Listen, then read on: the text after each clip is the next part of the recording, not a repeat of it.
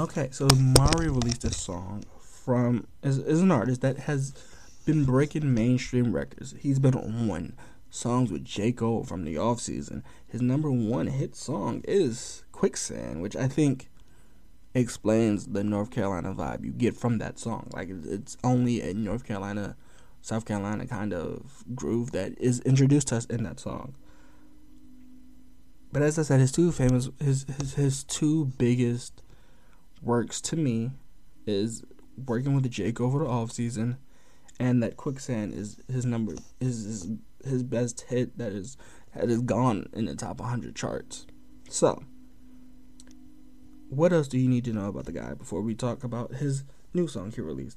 He released his first mixtape, and I think this is how he got known to a lot of people that listen to mixtapes. It's called Streets Sermons, where he just talks about the idea of the streets, of growing up from it and not understanding at the time, which I think we get a lot in rap, but I don't think we get the way he does it. He can be considered a rapper, he can be considered an artist, just because he does harmonize or sing and rap, which I think is very rare, especially today. I think we don't have that many that artists that draws that line in between it, from like Chris Brown. I think Chris Brown and Drake would be the two iconic examples of it, but we don't have that many examples of it. So I think this is a song where I think this song is centered around Mother's Day, which is approximately tomorrow. So it talks about a mom's love, which I think the song is called Mom's Love, and it shows like a different part of him that we don't see, or you don't see from most artists often, which we get. And I think this song was perfectly marketed for Mother's Day, and it was put together well. But we're not quite sure what this song possibly can lead to. Like, is it an album or release, or was it just a single that was like, hey, this single should be released because we're getting to that, we're trying to get into that market and break that mainstream for a lot of different areas. But real quick, let's see if we have any sponsors, and we'll get right back into it. When you need mealtime inspiration, it's worth shopping Kroger, where you'll find over 30,000 mouth-watering choices that excite your inner foodie. And no matter what tasty choice you make, you'll enjoy our everyday low prices, plus extra ways to save, like digital coupons worth over $600 each week. You can also save up to $1 off per gallon at the pump with fuel points. More savings and more inspiring flavors make shopping Kroger worth it every time. Kroger, fresh for everyone. Fuel restrictions apply. Okay, so in this song, he notes a few things that I think a lot of people will not, you can understand, but I think a lot of people may not. He says he loves her with all this, so where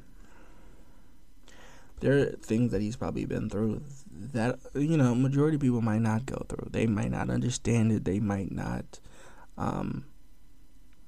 fully grasp of what's happening, right? So we understand that can happen, and he makes a huge point about it, with that being the first lyric in the song, that the way he feels for his mother is something that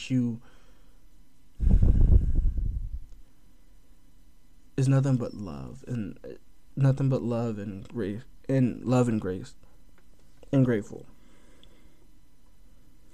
He also notes, she told me to fight back and don't stay down. Which I think we kind of learn this thing where he names facts about what he's learned from his mother and how he loves his mother, and then he backs it up with the reason of why, and then he says this is why he does it, and this is why he goes so hard in rap, and this is why he goes so hard in the music that he makes, because he wants the music to be genuine. I think that's the whole grasp point of what he tries to make this song to fully out and be.